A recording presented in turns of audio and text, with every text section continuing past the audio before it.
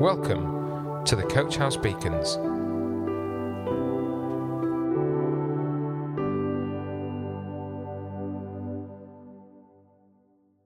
Hello, and the title of today's message is Known by Name.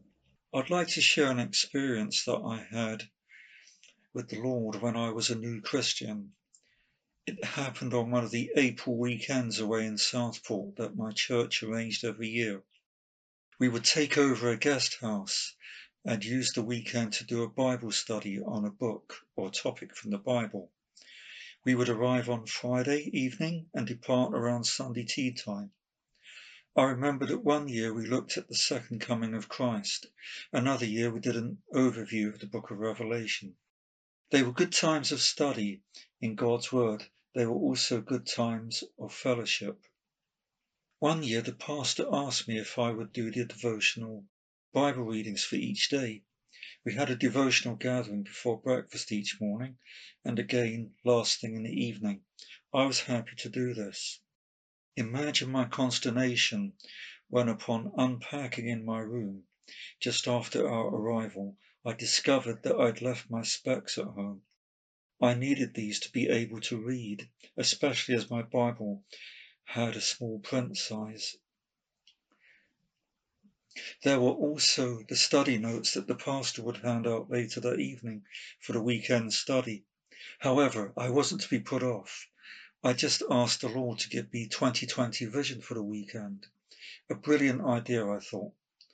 So I sat in the center of my bed, legs crossed, and this isn't a requirement for prayer, by the way, and explained the situation to the Lord.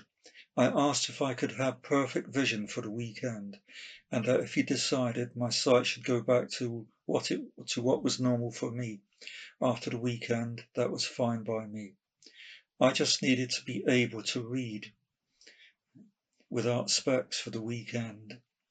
I opened my eyes and looked in my Bible. The print was blurry and unreadable. I repeated the request more fervently and tried again. Same result. So I had to sit through that evening study and just listen. Someone else did the devotional readings. The following afternoon, I was walking with the group of young people who had come on the weekend, and we were passing one of those large gift shops that you find at seaside resorts. Though I wasn't looking in the windows and was actually furthest from the shop than most of the group, when I distinctly heard one of the girls who was standing next to the shop window call my name, I went up to her to ask what she wanted, but she replied quite sincerely that she hadn't called my name, though I was certain that it was her voice that called me.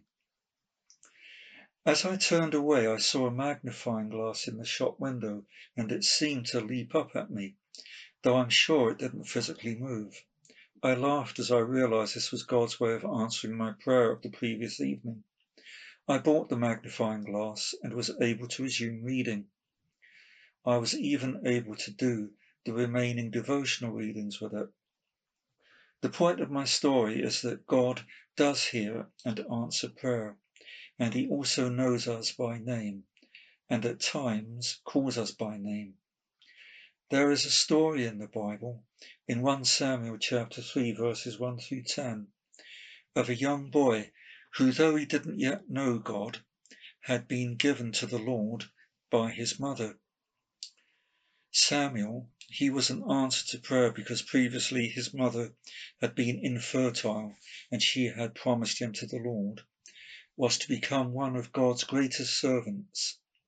He was the last of the judges of Israel and the first of the prophets. He was also to anoint the first of Israel's kings, Saul and David. Though Samuel didn't yet know God, God called him by name 4 times. It was at this point that Samuel came to know God personally. God does watch us. He sees us when we pray, and even though the timing may seem odd to us, He does answer.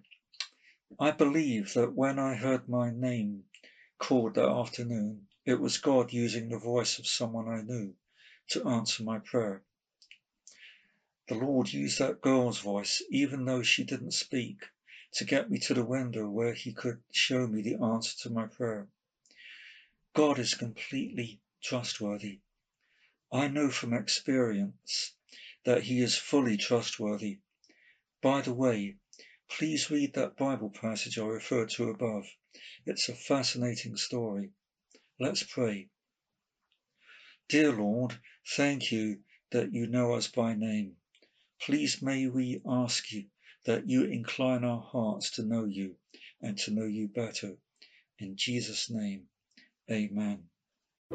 Coach House Beacons, the Coach House Church Daily Devotional.